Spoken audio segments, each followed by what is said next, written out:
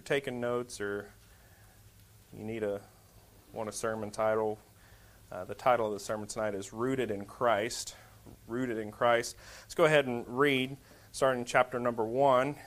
If you want to stand with me, you can. If not, don't feel obligated to. But as we read the scripture tonight, Colossians chapter 2, starting in verse number 1. For I would that you knew what great conflict I have for you, and for them at Laodicea, and for as many as have not seen my face in the flesh, that their hearts might be comforted, being knit together in love, and unto all riches of the full assurance of understanding, to the acknowledgement of the mystery of God, and of the Father, and of Christ, in whom are hid all the treasures of wisdom and knowledge. And this I say, lest any man should beguile you with enticing words, for though I be absent in the flesh, yet am I with you in the Spirit, joying and beholding your order, and the steadfastness of your faith in Christ. As ye have therefore received Christ Jesus the Lord, so walk ye in him, rooted and built up in him, and established in the faith, as ye have been taught, abounding therein with thanksgiving. In verse 8, beware lest any man spoil you through philosophy and vain deceit, after the tradition of men, after the rudiments of the world, and not after Christ. For in him dwelleth all the fullness of the Godhead bodily, and ye are complete in him, which is the head of all principality and power. Let's pray. Dear Lord, I thank you for this evening, and I do thank you for just the faithfulness here tonight. There's many churches that aren't even meeting tonight, and closed doors, and I pray that you just help us to continue to remain faithful as the time is approaching ever near for your return, Lord. I pray that you just help us as I preach your word tonight, that you would just speak through me, Lord, have me to say what you would have and nothing else. And I just thank you for all that you do for us, Lord, in Jesus' name. Amen. Thank you. You could be seated. This is a quote. I actually don't know who it's from. Maybe if you know, you can tell me later. And I don't know why it is, but it seems that lies or heresies fly on the wings of eagles, and the truth goes on the backs of turtles. And I feel like so often this is our day and age right now with how, especially with the news and social media and the internet at our fingertips, Facebook, you can open up your phone, and if someone asks you a question like, well, I don't know, you can pull your phone up and have an answer and sound pretty intelligent in a matter of seconds. But it's so quick to get lies to come forward. And just as an intro, we have a lot of competing voices with that social media, with the news, with everything going on. And there's voices that we have going on in our own lives that so often, I speak for myself, I have the voice where we can talk about maybe a different hat of I'm a father, I'm a husband, I'm a Christian, I'm an employee, I have a boss, and there's these different hats we put on, and stuff happens and we're like, well, I don't know about this, or someone tells us some way that we should think about something, and all these voices in our head competing for attention, when really the one person that we're supposed to be listening to, oftentimes we don't, and that's Jesus Christ. The question I have for you is, how do we know what voice we're supposed to be listening to? Or how do we decide what voice we're going to follow or listen to this evening? If we're not careful, it is very easy for us to let these wrong information, heresies, false prophets, teachers enter our lives and take a stronghold, take up a position, and then we're believing different things, believing Calvinism, believing whatever it is you want to put in that blank there, and not believing what the Word of God tells us. And so tonight we're going to look here. Paul is writing to the church of Colossae here, and he's actually talking about warning them here in chapter 2 about some of these things that we're going to be talking about tonight. A little bit of background. If we go back and read chapter 1, we'll start, just for time's sake, we'll start in verse 3. We give thanks to God and the Father of our Lord Jesus Christ, praying always for you, since we heard of your faith in Christ Jesus and of the love which ye have to all saints, for the hope which is laid up for you in heaven, whereof ye heard before in the word of the truth of the gospel, which is come unto you, as it is in all the world, and bringeth forth fruit, as it doth also in you, since the day ye heard of it, and knew the grace of God and truth. Verse 7, as ye also heard of, I'm going to slaughter this, but Ephirus, I believe, O dear fellow servant, who is for you a faithful minister of Christ, who also declared unto us your love in the Spirit. For this cause we also, since the day we heard it, do not cease to pray for you, and to desire that ye might be filled with the knowledge of His will in all wisdom and spiritual understanding. And so, just looking back, we see here verse 2, if we read that, we can now go to verse 2 and kind of get an understanding why he says, For I would that you knew what great conflict I have for you and for them at Laodicea. You see, Paul has never met the church of Colossae or the Laodiceans. He hasn't gone that way. He tried to, and the Lord bade him not to go. And so he talks here about the struggle that he has within himself, because I believe Paul physically wants to go there and try to help instruct the church, not only the Laodiceans, but the church of Colossae there, and he wants to try to help them in the struggles that he's talking about here, and meet these fellow Christians. And it says there that we just read in verse 4, since we heard of your faith in Christ Jesus. So he's heard of their faith there at this church in the Colossians, and he's heard of what they're doing and how the Lord's working. And so, he obviously hasn't made that appearance himself. And if we skip down to verse 7, it says, as ye also learned of Ephirus, or our dear fellow servant, so this fellow Christian faithful minister, it says here is for you a faithful minister of Christ, who has also declared unto us your love in the Spirit. So this pastor, minister, wherever you want to call him, he's gone down to these people and tried to help minister them, and then either come back and report it or written a letter to Paul. And so, Paul's like, I can't physically come there. I can't physically come and kind of help hold your hand through what's going on here.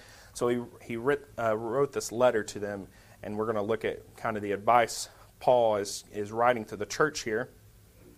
His biggest desire for them is to be filled with the knowledge of God.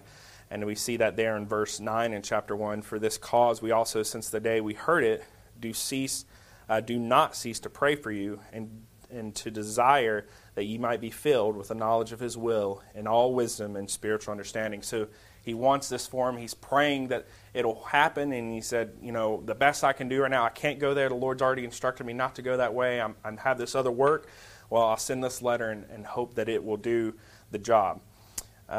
One thing that's kind of not mentioned here, also a little bit of background, is what the church there is kind of struggling with, is that the Gnostics in the area are trying to sway them on what they believe with the deity of Christ. And so we kind of talks about here, we'll see later, about bewaring of false speakers and philosophy, and we'll see that in verse number 8 in chapter 2.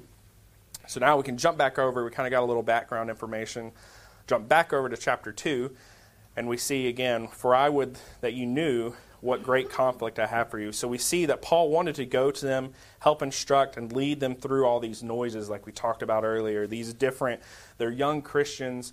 I know myself, I wouldn't say I'm necessarily a young Christian anymore, but I know I still have some of those same struggles. Sometimes if you're not in the Word, you're not reading, even if you are reading, it's easy for maybe someone that you can look up to that you would say is a seasoned pastor, won't say any names, but they put stuff out that ends up not being true, and we're like, well, I could trust him. He's been a pastor 30, 40 years, and what he has to say has got to be truth, right?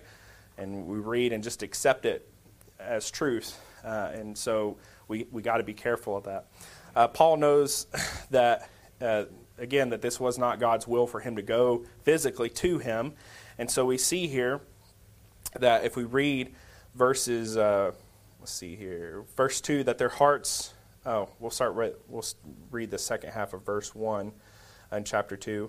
And for them that are at Laodicea, and for as many as have not seen my face in the flesh, that their hearts might be comforted, being knit together in love, and unto all riches of the full assurance of understanding, to the acknowledgement of the mystery of God, and of the Father, and of Christ, in whom are hid all the treasures of wisdom and knowledge. So He's saying, even though I'm not there physically, which I want to be, if I was there, we would have our hearts knitted together. We would come together onto an acknowledgement of this mystery of God. And he's like, I would instruct you. He's like, but I'm not. And so we look here at verse 4, and it says, "And this I say, lest any man should beguile you with enticing words.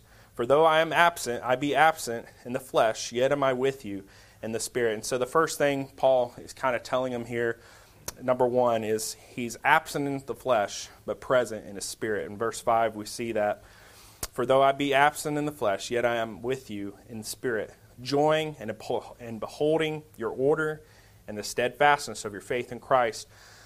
So joying and praising in the success that he has heard of their order there. And the word order, if we were to look it up here, it is a picture of that of a line of soldiers.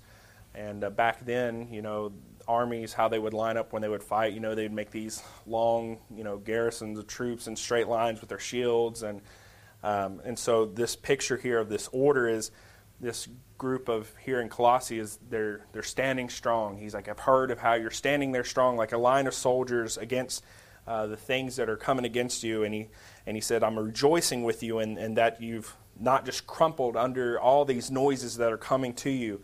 Maybe you're questioning, but you're standing strong. You're having this order. And he said, in the steadfastness of your faith in Christ, he said, you're disciplined. You're young Christians. I can't come there, but you have your order. You're a strong soldier.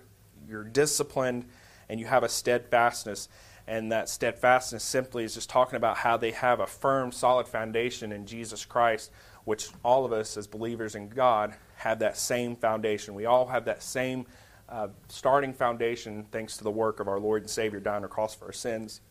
He's telling them, I'm there for you, not physically, but spiritually. He said, I'm praying for you, and that's really, I would say, is for us is an important thing that we just did tonight for our mission. The missionaries, we read and we talked. They read about what their need is and how they're working there in Korea, and the prayer requests that we got, and we prayed for them. And we are not physically there right now alongside them in the battlefield, but we have the report that they're standing there strong, firm, orderly. They have a discipline, but we're praying for them, and we're rejoicing that the soul was that lost soul was saved.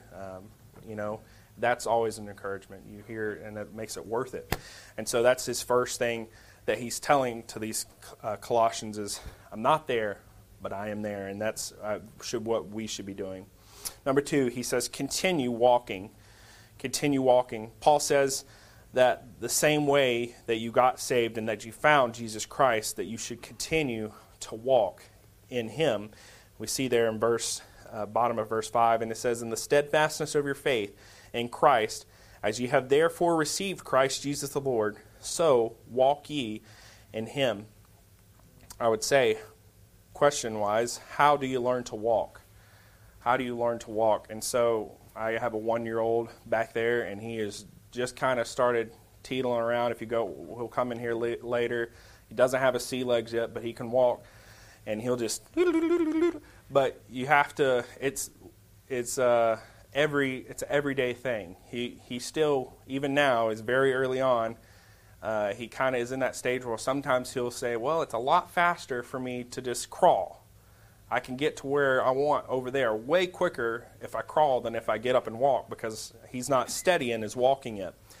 And so point A here I have is it is an everyday thing. You have to decide every day that you're going to get up and walk with Jesus Christ. You can't just say, well, I'm going to take today off. I'm going to take, I don't feel like getting up and walk today. I'll just crawl. I'm just going to crawl, or I'm not even going to crawl. I'm just going to lay in my bed today and not even get up. Well, it's something we have to practice every single day, and it will slowly get easier. But it's as the analogy kind of stops there with a baby. As they get bigger, they just, okay, I'm going to walk every day now, and that's how we all walk now. But that's not so in our Christian life. If we're not practicing, it's very easy for us to almost forget how to walk sometimes. We almost have to start over.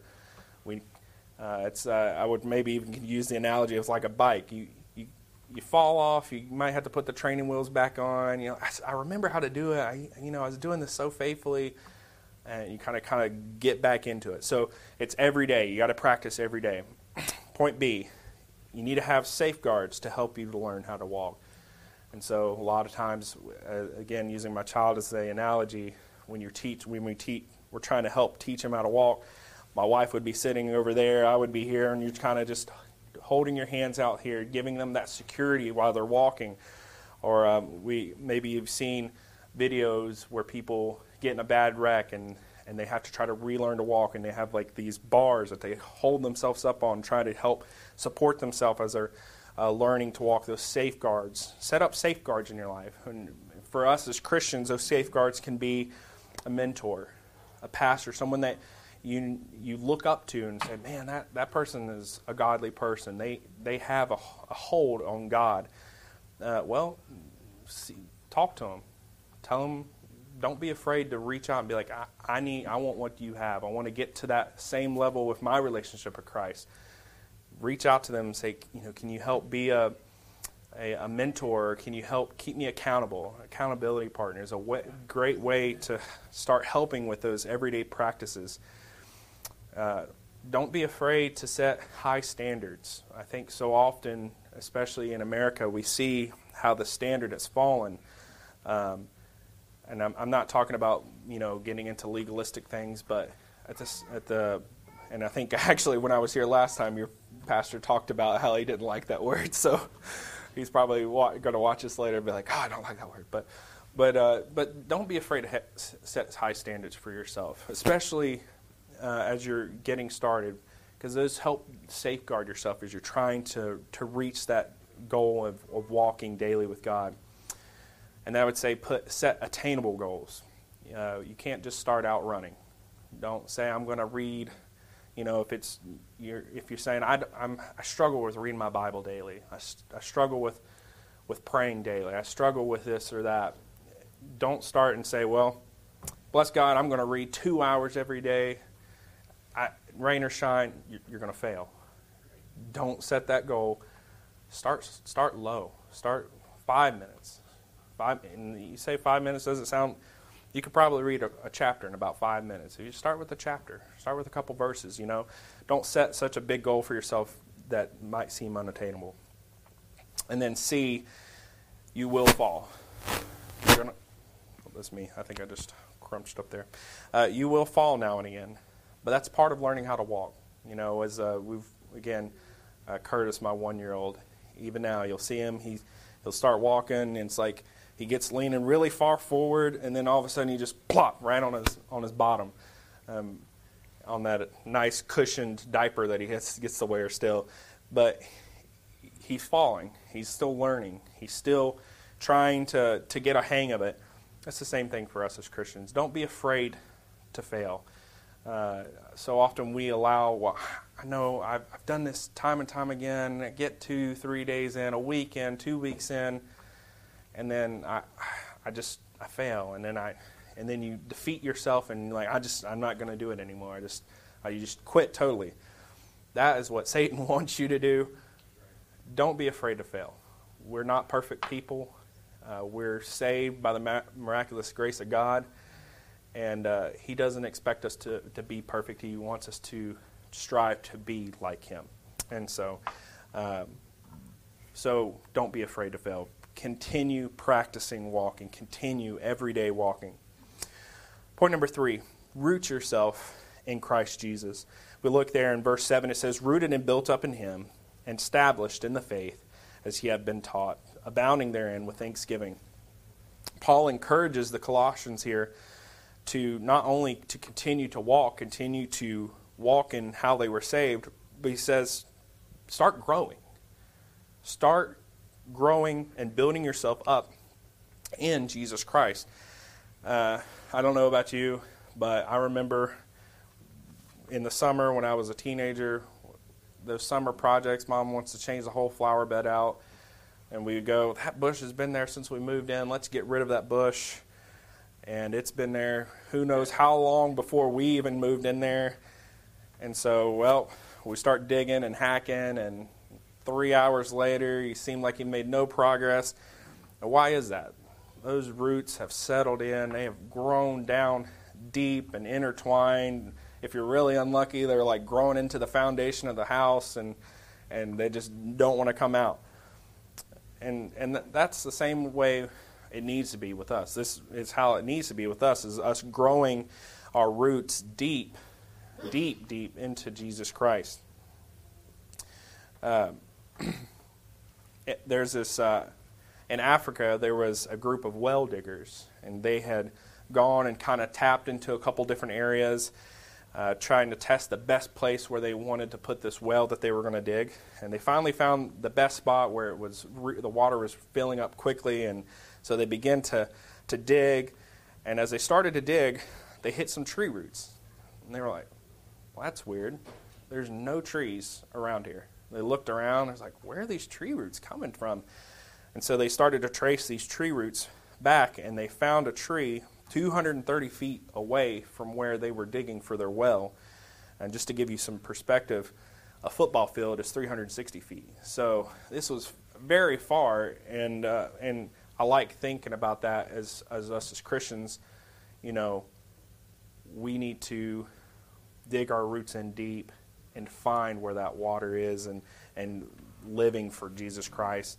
Don't just think, well, you know, we don't necessarily have, I'd say, this problem here, but maybe if you're a missionary in a third world country, or maybe you're in an area where there's just not a good church, you know, dig those roots out. Find where the water is. You know, bring the nutrition so you can grow and grow with Christ.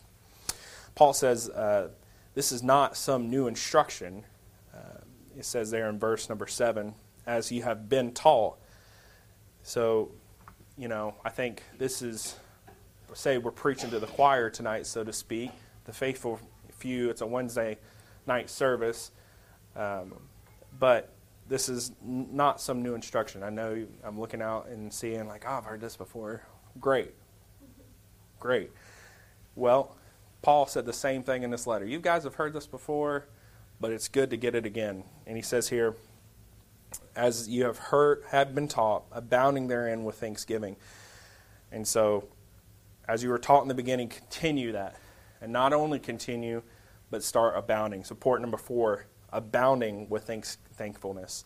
Paul says that we should be abounding therein with thanksgiving. That word abound, if we look up what it means to exist in abundance or to have an overflow of.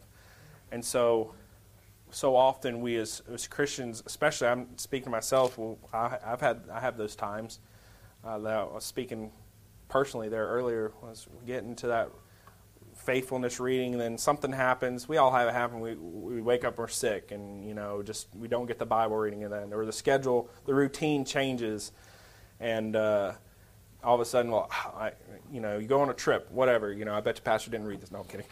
This morning, but you know, something happens, the routine changes, and you miss that day, and you abounding and that overflow will help you to go back into having this walk and this deepening with the Lord.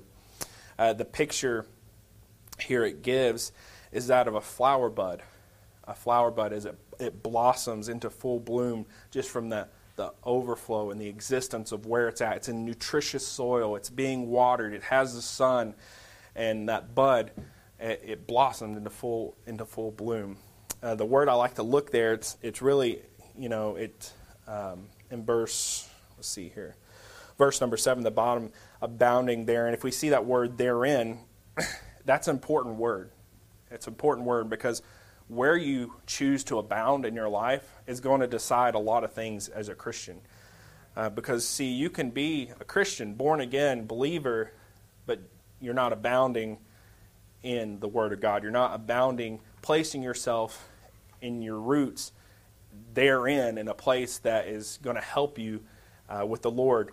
And I think we see this. Maybe we have a family member that is saved, but they're in a negative place in their life. They've got themselves planted therein in a place where they're not seeing the benefits of God, and they become negative, and maybe they have friends that they shouldn't be hanging out with, and I think we know what I'm talking about, but therein is very important, because if you're choosing to be therein in the wrong spot, well, it's going to affect your life. I think, talking about this flower earlier, a cool thing that you see with those white roses, have you ever seen where they have like the colored tips from where they put them in like blue dye or something? It's like a white rose, but with the blue tips or different colored tips. I always thought that was so cool, and I was like, how'd they do that? And it's simply, they just take blue dye, mix it in the water, sit that rose in there, and as it sucks that dye up, and it just goes up into the tips of the flower. And I like to picture that as for us as Christians too. You know, where are your roots going down into? Are they going down into God's Word? Are they going down into fellowshipping with the brethren? Are they going down into singing praises and glory to God? Are they going down into praying for your missionaries, whatever that is? Or are they going down into, you know, a show, a bad show that, you know, you really shouldn't be watching, but that, you know, that's my show? Or is it going down into those talks with buddies at work when they're really negative friends, not Christians, and they just talk about bad things? That flower that's blossomed, you're still saved, but, you know, the tips, well, something looks funny about those tips on that rose. It looks a little darkened, maybe a little withered, you know, where it's not getting the nutrition it needs. We need to be careful about where therein we do abound. As a Christian, if we're abounding in God's Word, if we are abounding in fellowship with the believers, there's a natural thing that will be seen from that flower that's blossomed. That's thankfulness. And as a Christian, I can tell you right now, I am thankful to God for what He's done in my life. And I know I don't probably do Him enough justice in giving Him enough praise for what He has kept me from and what He continues to bless me in. But there's a spirit of thankfulness that comes when you are abounding therein. And I was pointing to this. Therein in God's Word. And lastly, point number 5, we see here in verse 8 that he says, he gives one more warning. So he's kind of warned earlier on there in verse 4, verse 3 and 4, and then here again in verse 8, it says, "Beware, lest any man spoil you through philosophy and vain deceit, after the tradition of men, after the rudiments of the world, and not after Christ. For in Him dwelleth all the fullness of the Godhead bodily."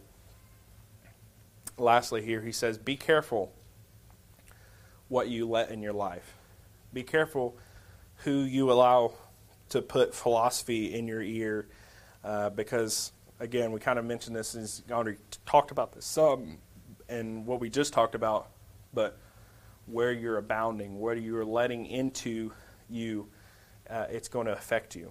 And I have a friend that we went to Bible college together. Actually, he was surrendered to preach, and before I was, I went to Bible college originally not for pastoral. Or, you know, I went because my parents wanted me to do a year, and then just stuck it out. You know, so spiritual, I know. But I had a good friend there, and he was on fire for God. We were roommates, and, you know, I always was like, he is going to do something for God. He doesn't go to church anymore. What happened? You know, I can't tell you exactly, but I can tell you what I've seen, you know, over Facebook. You know, you can see a lot in a person's life over Facebook, because if they put a lot on there. But, you know, it went from, you know, you could see, I could see the transition over the year.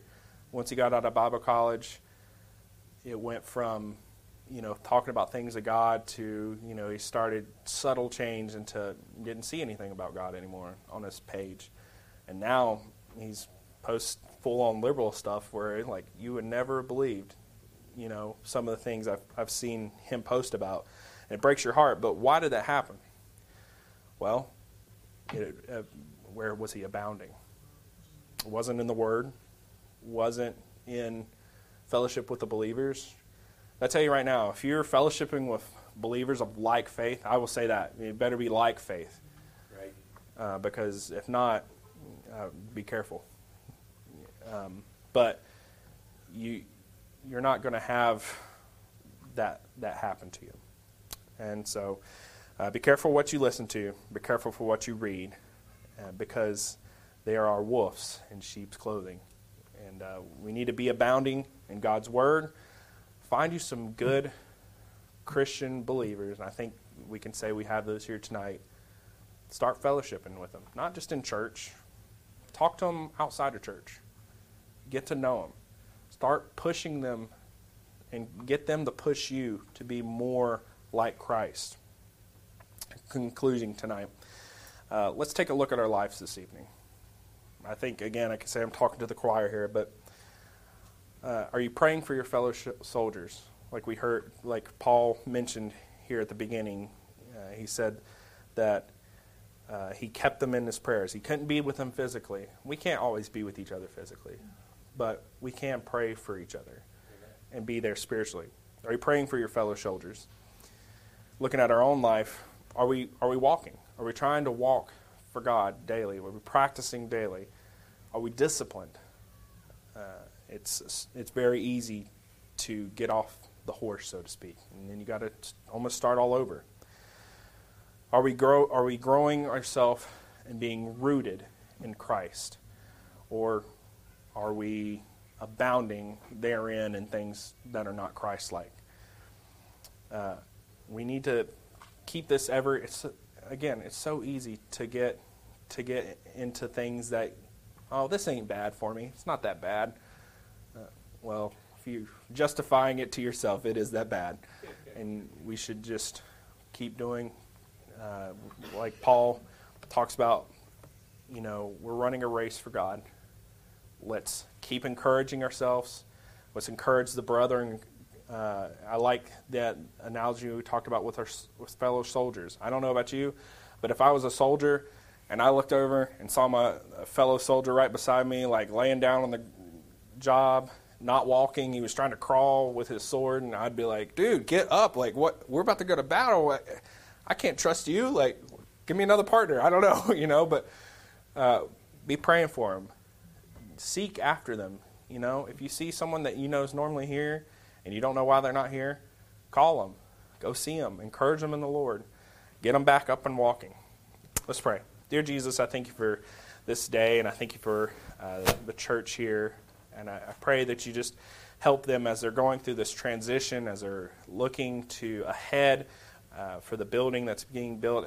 It could come across sometimes as discouraging to be in a smaller meeting area, and